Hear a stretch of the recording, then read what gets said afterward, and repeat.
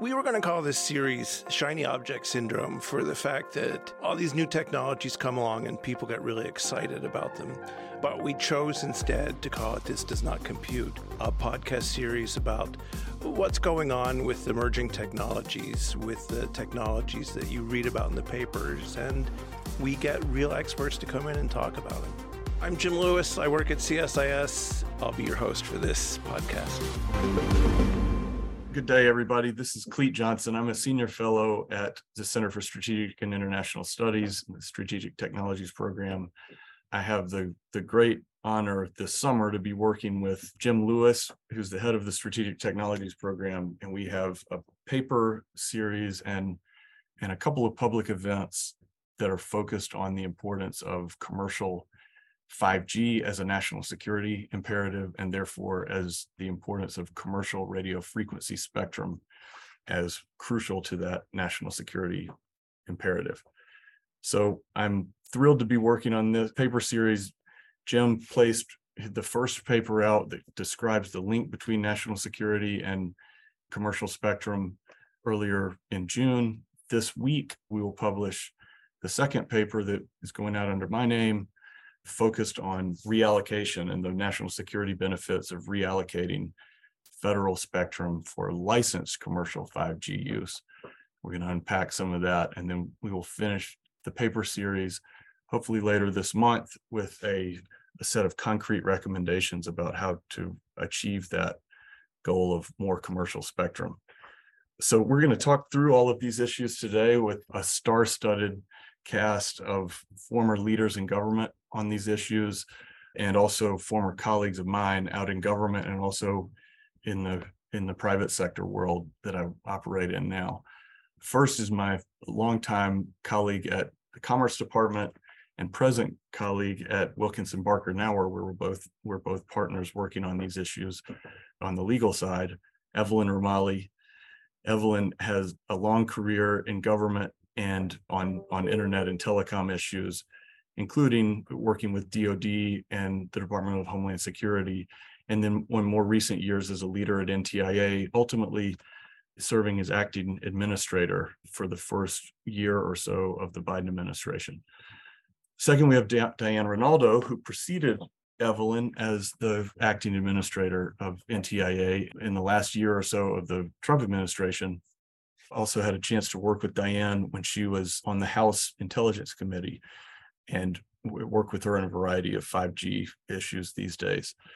And finally, Robin Colwell, who was the lead on spectrum issues and 5G issues in the Trump administration's National Economic Council, and was widely seen, whether you call her the 5G czar or 5G guru. She worked on all aspects of 5G and spectrum issues from the White House.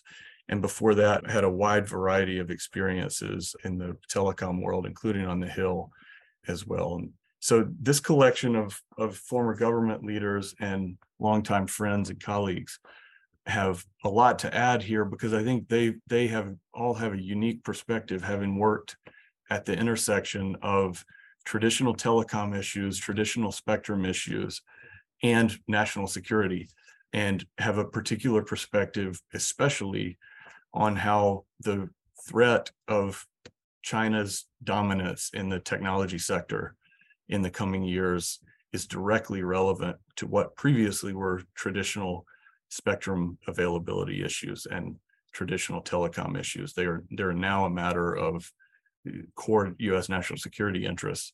And so we want to try to unpack that today. Before we go into the deep dive discussion, I just want to give my fellow colleagues a chance to say hello. And if there's anything you want to kick off with about how do you see the relationship between U.S. commercial strength and U.S. commercial spectrum availability and kind of the grand strategy national security issues of the 21st century, I'd love to hear your thoughts. Maybe I'll start with Diane. Sure. Hi, Cleet. Thanks so much for having me today.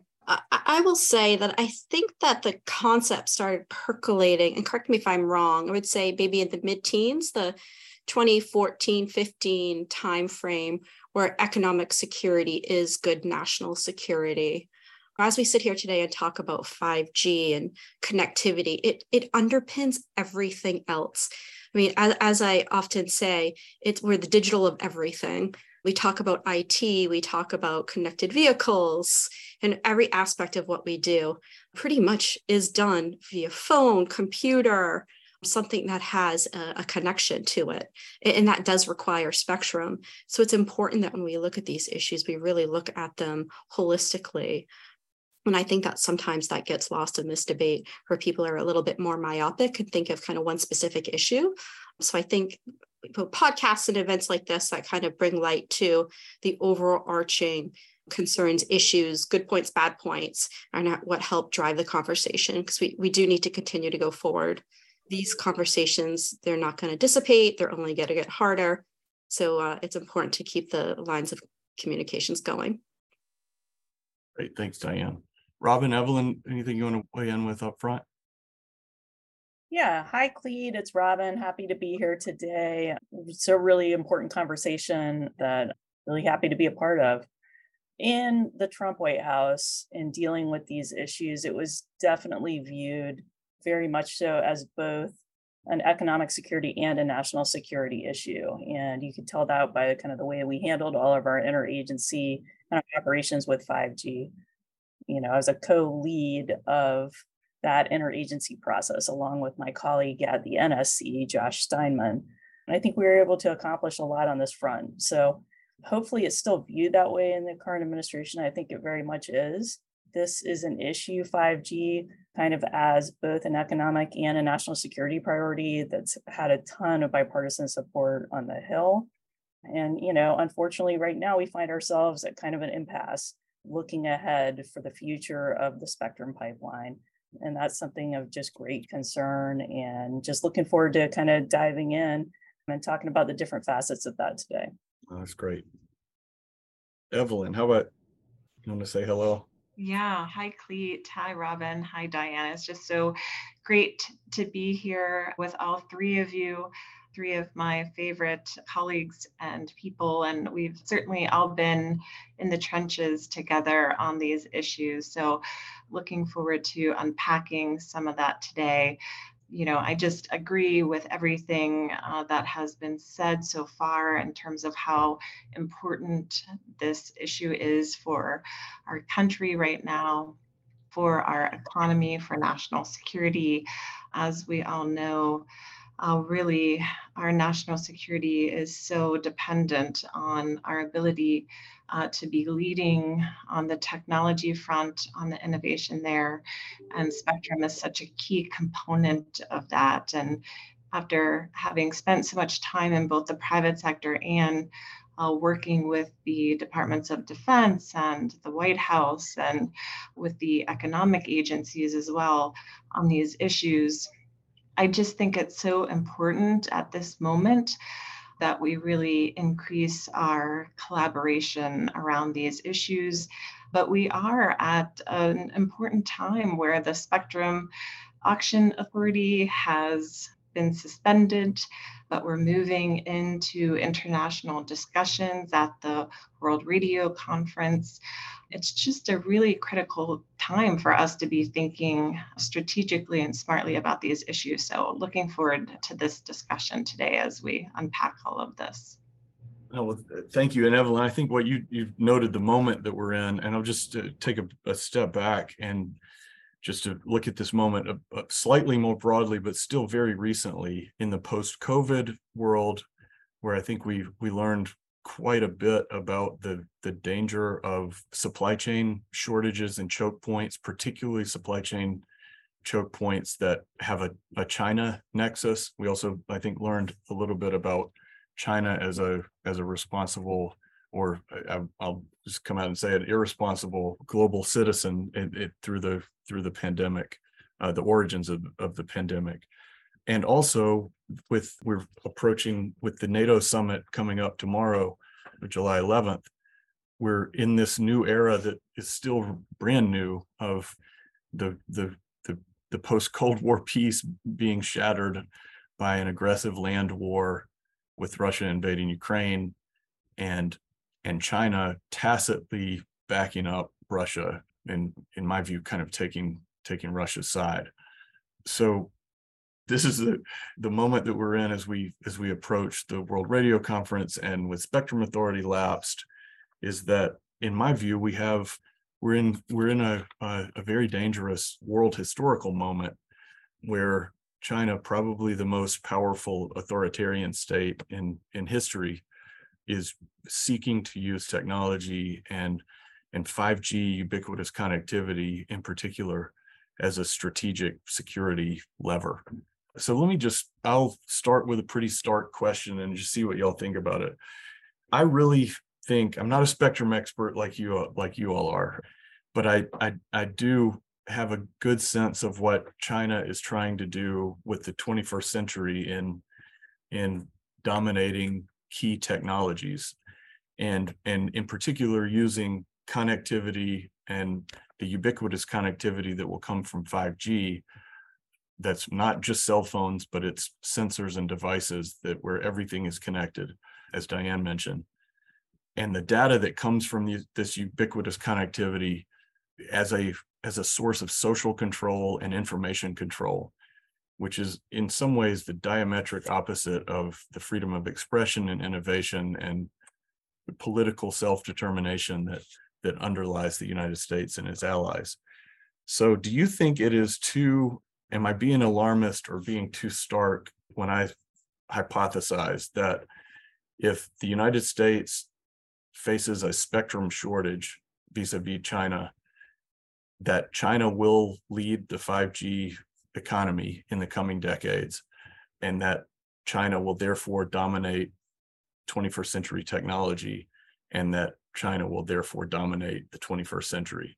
So we're really at this moment that Evelyn mentioned before, is kind of a fork in the road between US and market democratic leadership and China-sponsored authoritarian kind of dominate in the 21st century.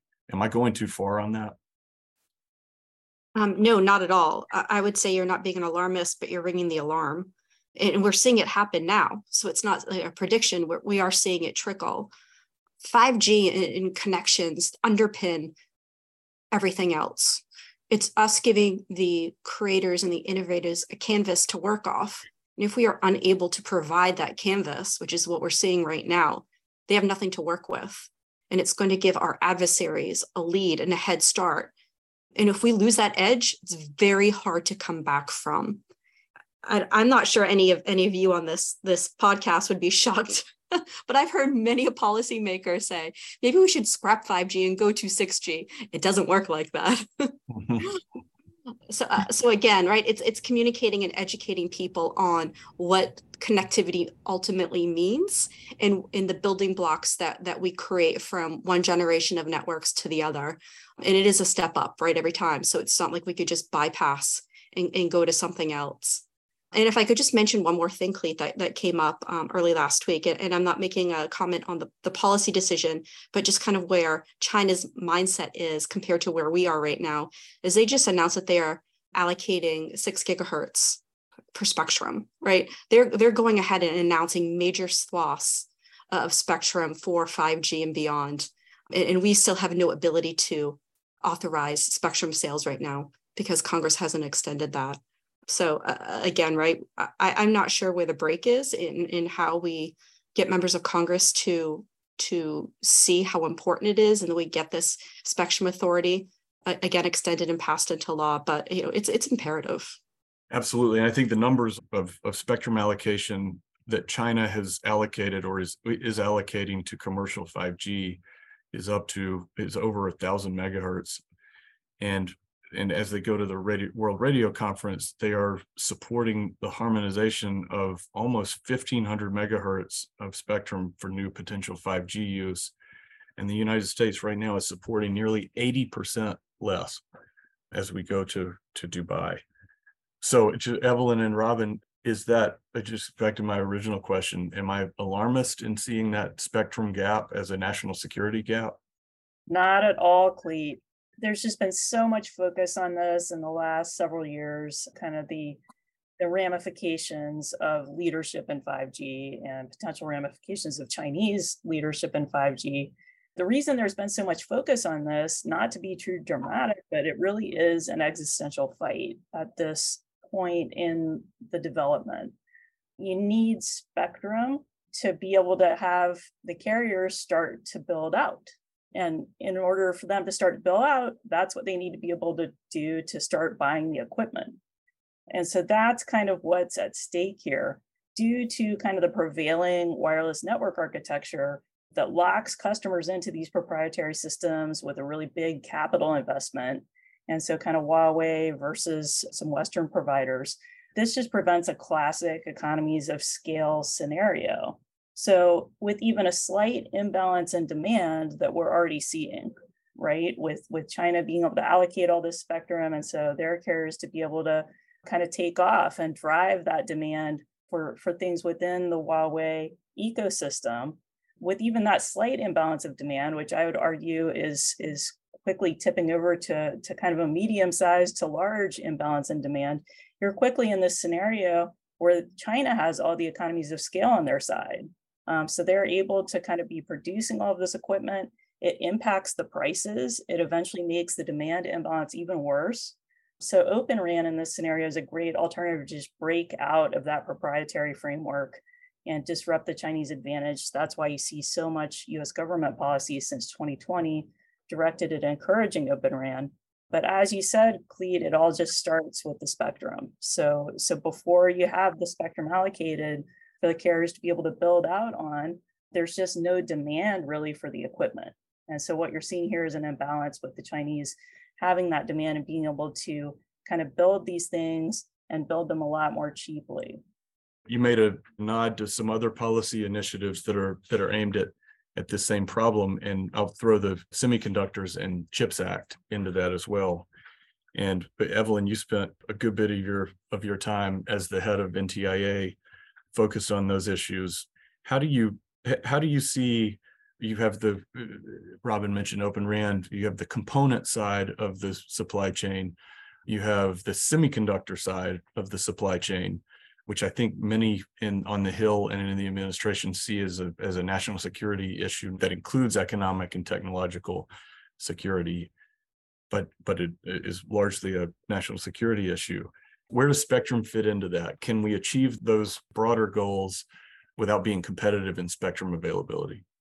So the quick answer is no. I mean, I think, we haven't been thinking as strategically about spectrum availability and how we're approaching the bands and preparing for the future as we have on the equipment side. But just as Robin and both Diane were pointing out, we need both to be successful.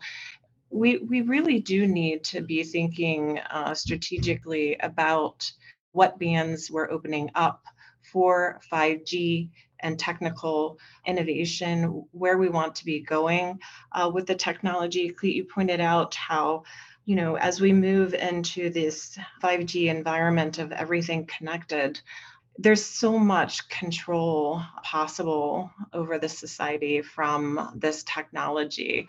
The ability to track location and to just have an unfathomable amount of personal data about individuals, so much that they're walking around with on one device in terms of health and finance and bio information on that person.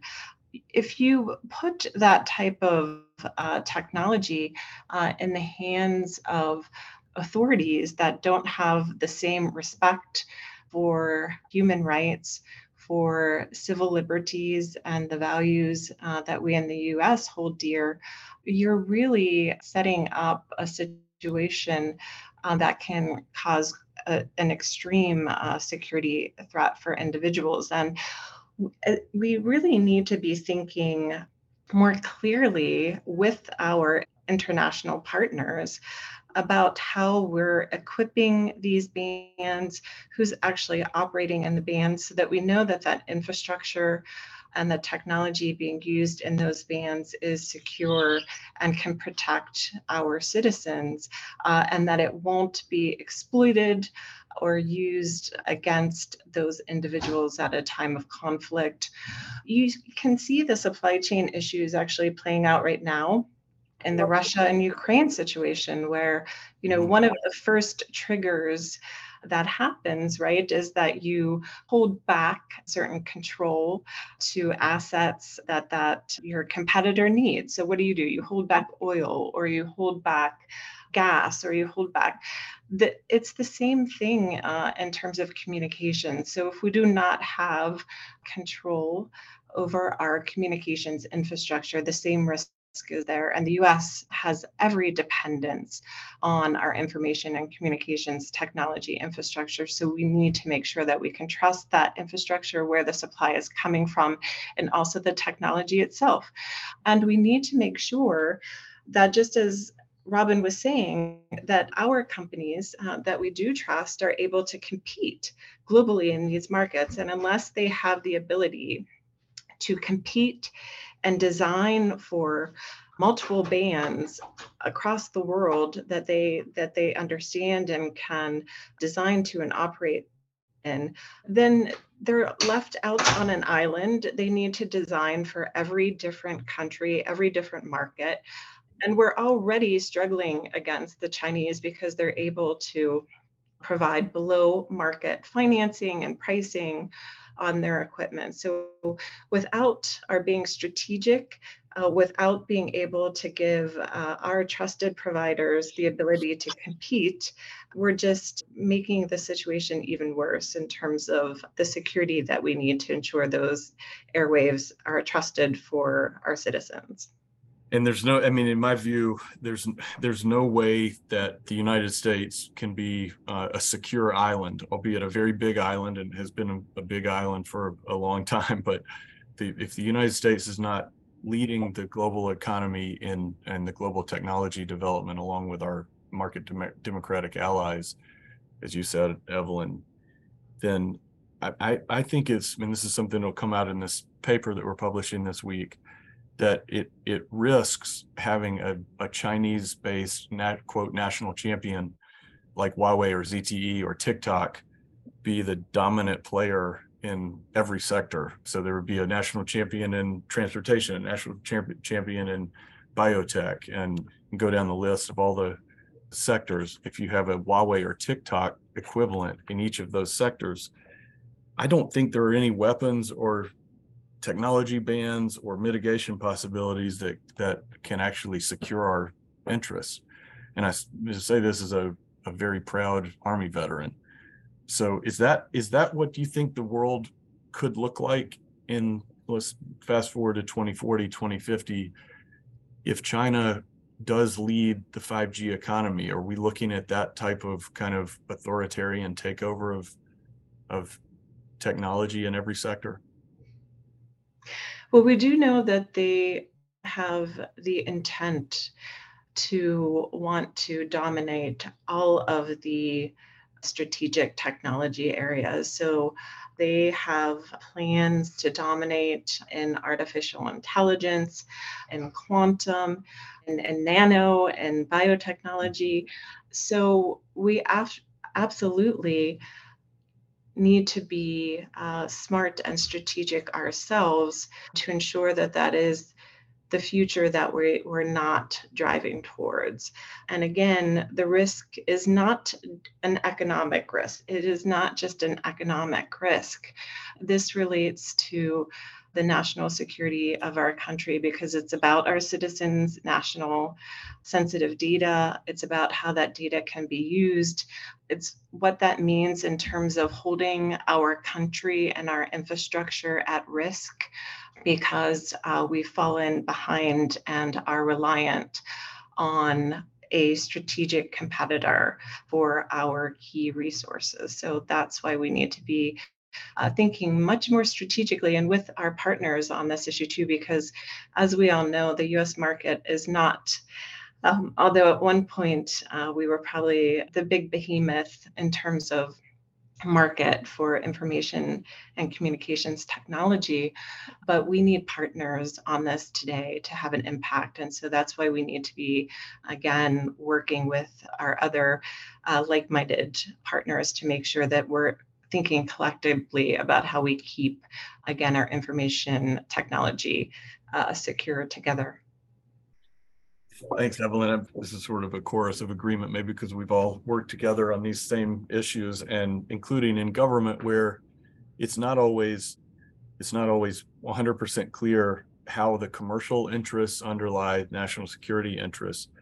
But I feel like we're possibly at a turning point where we have policymakers who know just in their gut, even if they, in many cases, can't articulate why, but in their gut, they know that TikTok constitutes a security threat for a wide variety of reasons. And so I'm kind of thinking that if you're concerned about Huawei, if you're concerned about TikTok, you should also be concerned about the spectrum gap in the United States. And so I kind of want to move to how you all think, what do we do about this? We're way behind China in spectrum allocation, particularly for mid-band 5G, particularly licensed 5G. And we don't want to get into the various debates about what the right balance of licensed versus unlicensed are, but I think we can say that licensed spectrum might be seen as kind of the primary arteries plural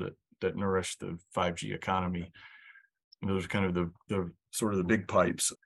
And so how do we get more of that, recognizing that there's a lot of federal incumbents in the bands that are so-called beachfront property for mid-band spectrum?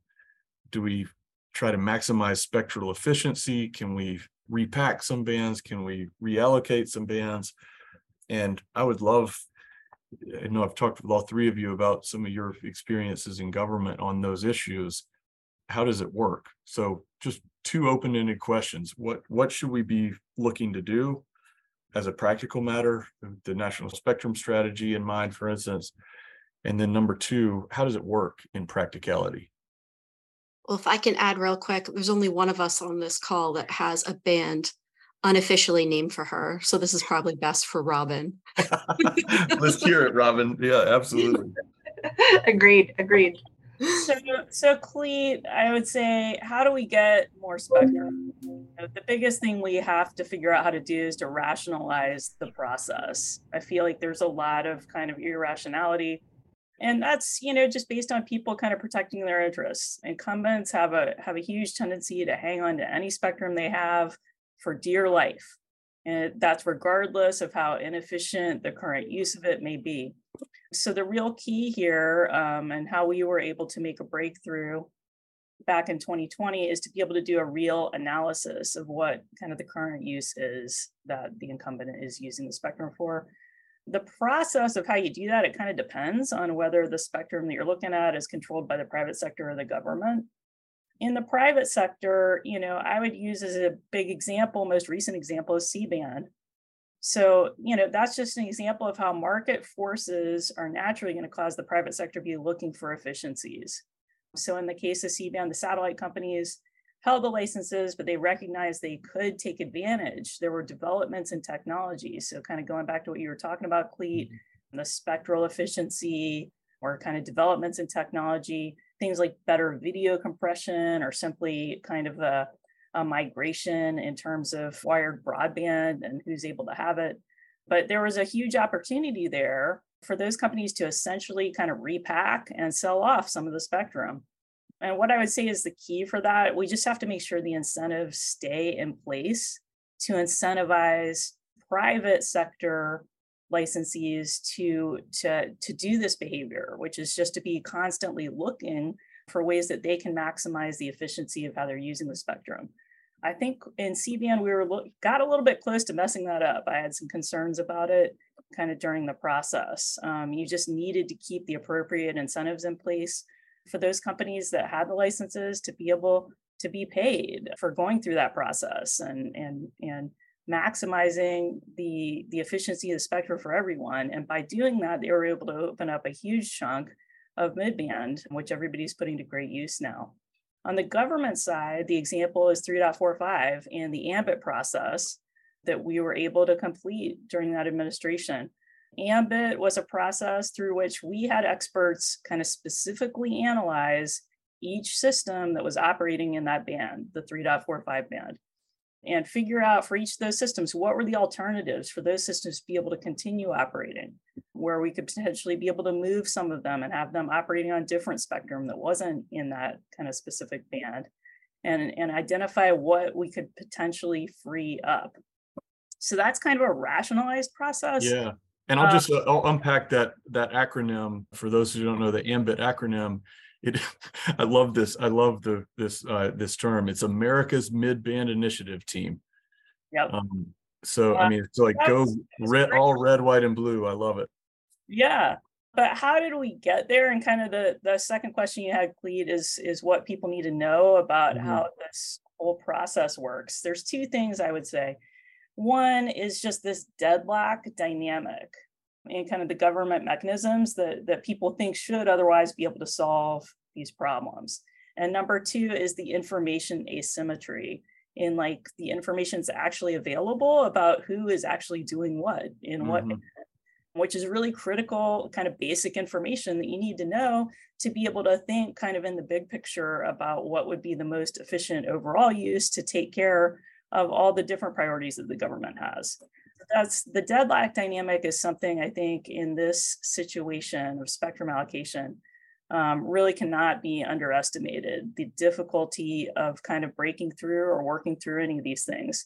The committees of jurisdiction on the Hill, which I've had the pleasure of being able to work within, Commerce, ENC, HASC, SASC, they all kind of play to a draw on the Hill, right? Because they're kind of advocating for very different interests. And so it's really difficult kind of in a consensus driven environment and needing 60 votes in the Senate to kind of break through and be able to rationalize that process. And the same thing kind of happens in the interagency side within the administration. The agencies are all in this interagency process. It's consensus driven, right? You can't get out of it without everybody agreeing. And so if there's one kind of party that doesn't agree, you kind of get nowhere. And so that's what leads to kind of the current impasse we have with respect to the expired auction authority and kind of no real plan for a spectrum pipeline. And then you have the information asymmetry, right? We've been trying for a long time to potentially a good public policy would maybe just to do an overall basic spectrum inventory and understand kind of who is operating where. But even that kind of level of information has been really difficult to get. A lot of those government uses are classified, which they should be, but there's no real mechanism to force that information to be shared and analyzed like we did with AMBIT, even within a classified setting. Right. So those are the challenges of the process. Would you say, and this is a question for all of you, do you think having, I think all of us have spent time in SCIFs and the NSC interagency processes where you have the commercial interests greatly outnumbered by the government agencies that whose the underpaid, overworked public servants who work for those agencies wake up every day and are worried or go to work focused on terrorist threats or China threats or Russia threats, and they have a very important job to do that in many cases is, in some cases an acute life or death, operational job. In that setting, I often found that the commercial interests kind of feel, secondary to the security interests. Is that the way you see this playing out in spectrum discussions, where the government incumbents in a band, particularly if they are security related agencies, their interests trump the commercial interests? So I will say that I think one of the biggest issues when discussing spectrum is the lack of knowledge. I would say that the security agencies typically have more engineers that are more knowledgeable. Their leadership is more engaged, maybe. They have an understanding of the issue at stake. In some of the civilian agencies, leadership probably never heard of spectrum before taking this job. And so when they see articles in the paper saying planes are going to fall out of the sky, they're like, oh my God, this can't happen on my watch. Then everyone comes to a hell no scenario, right? And then everything stops, i.e. C-band. So in my tenure, I've seen that probably as the biggest issue, and as we were talking about earlier, Clete, like politics has nothing on turf battles in Washington, D.C. Right. So everyone just kind of wants to protect what's theirs, not give it away. That's seen as a loss. So how can we get agencies, even commercial players that are not, using spectrum, how do we get them to a place where they see it as a benefit to relinquish what's not being used? I think that turf, and it's hard to conceptualize this in the spectrum world because radio frequency spectrum is literally invisible radio waves going through the air. So it's hard to conceptualize it as turf, but if a federal agency has a spectrum band, that is in many ways, that's turf. And they don't want to, rightly, for reasons that are understandable, don't want to give it up. So I guess my question for the group is, does it need to be that zero sum?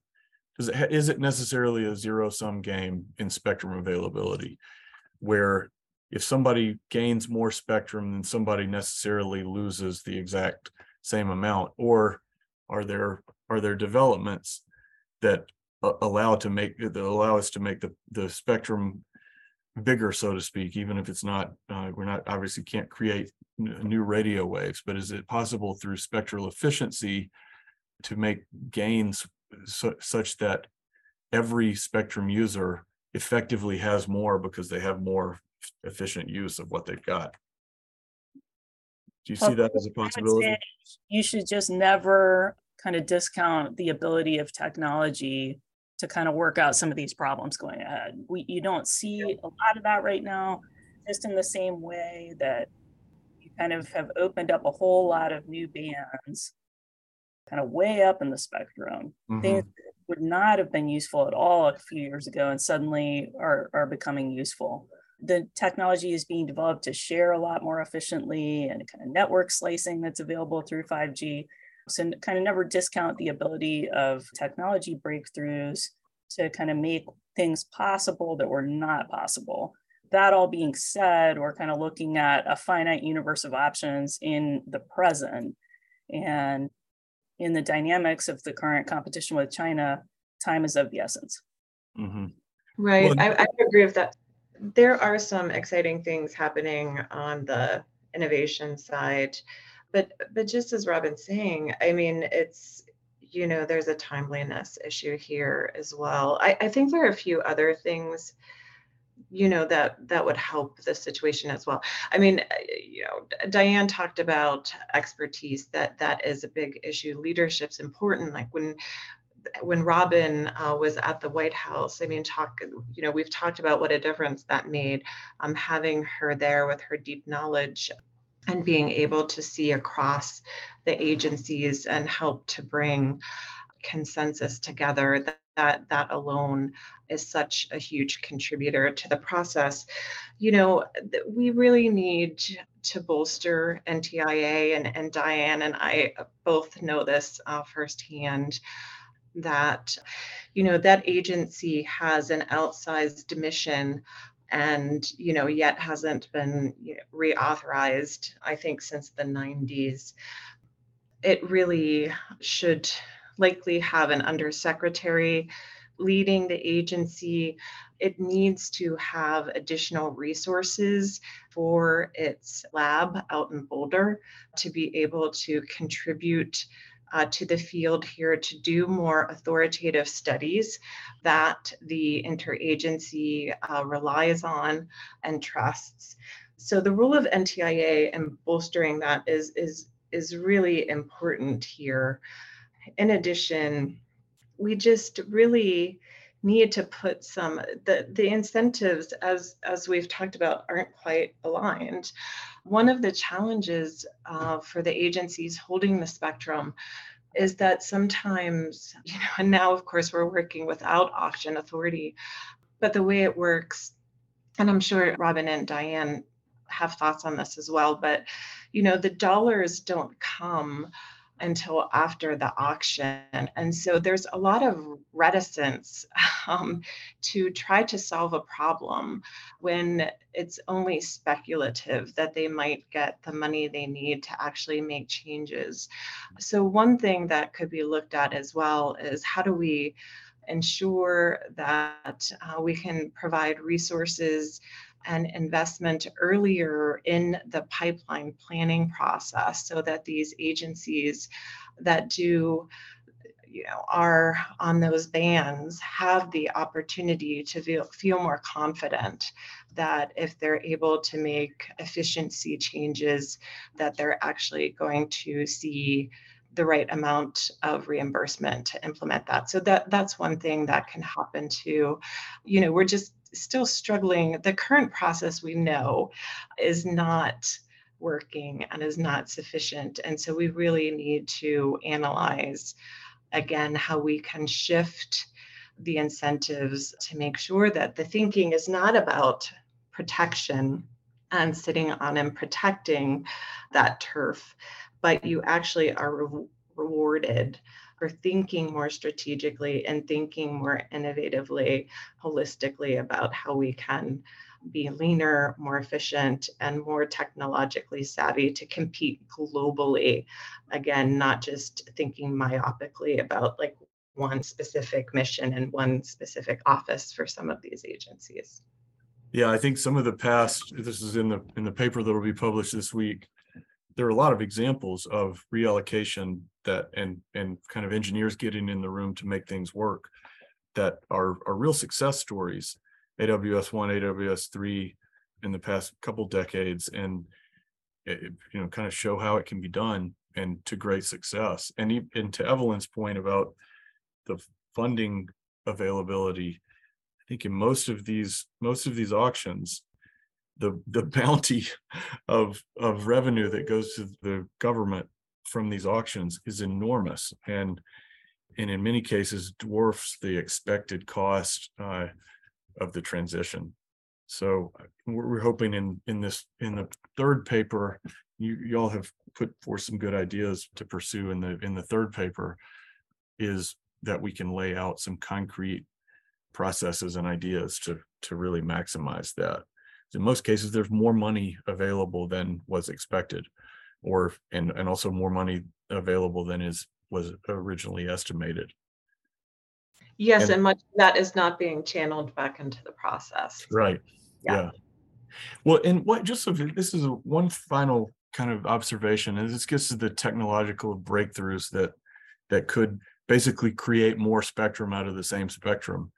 I saw there's one stat that over the course of the past decade or so, the commercial 4G and 5G have enabled 42 times greater spectral efficiency in terms of the amount of data that can be transmitted through one band.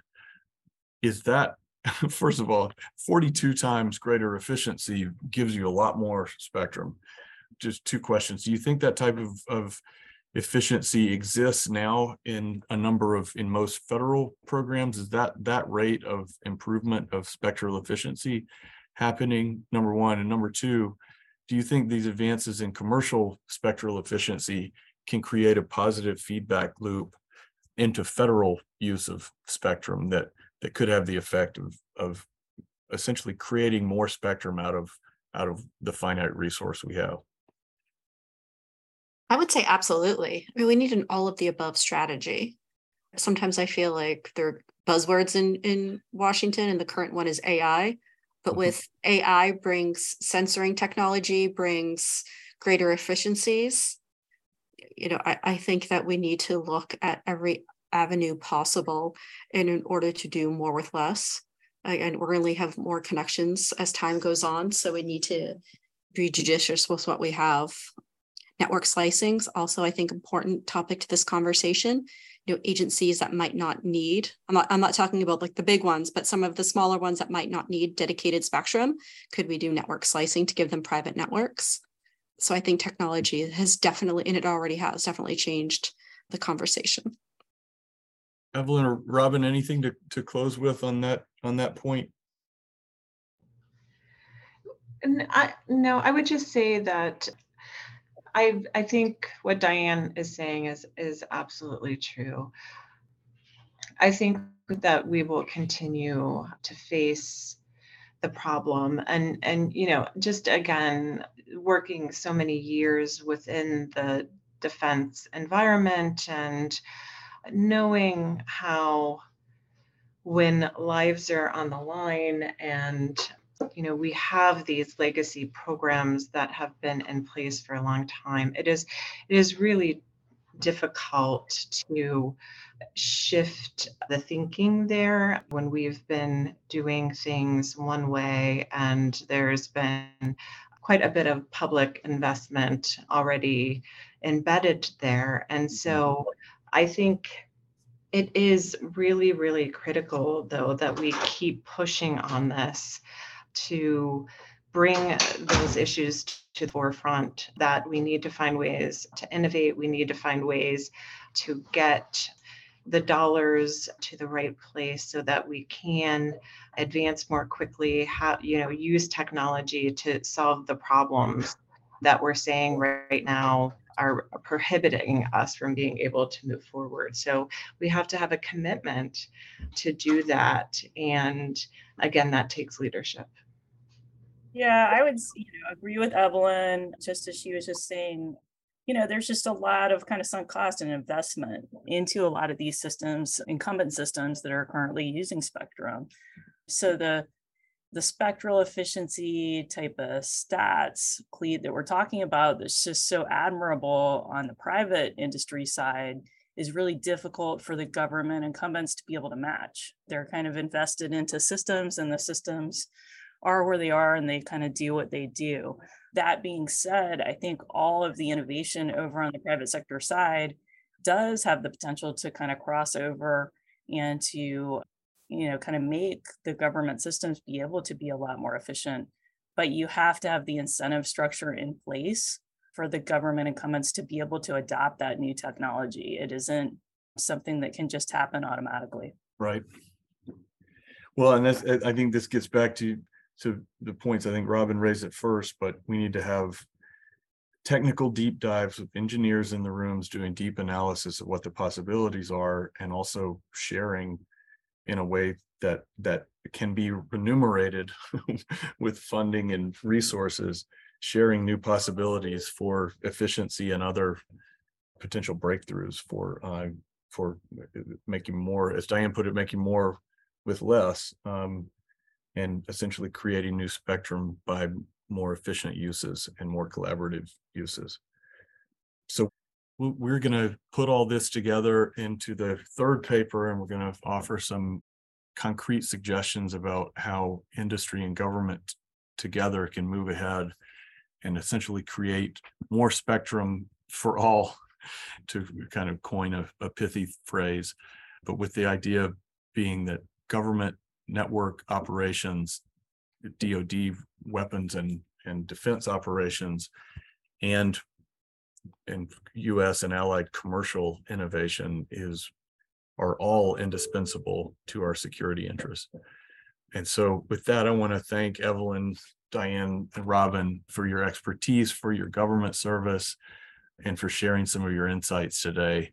I really appreciate it and look forward to the next steps in this paper series. And also we'll be having a public event laying out some of these findings and perspectives in the coming weeks. So stay tuned for that announcement. And with that, I'll close out and just thank you very much. Thanks, Clete.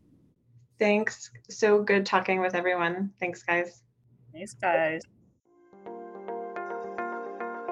Thanks for listening. See you on the next episode.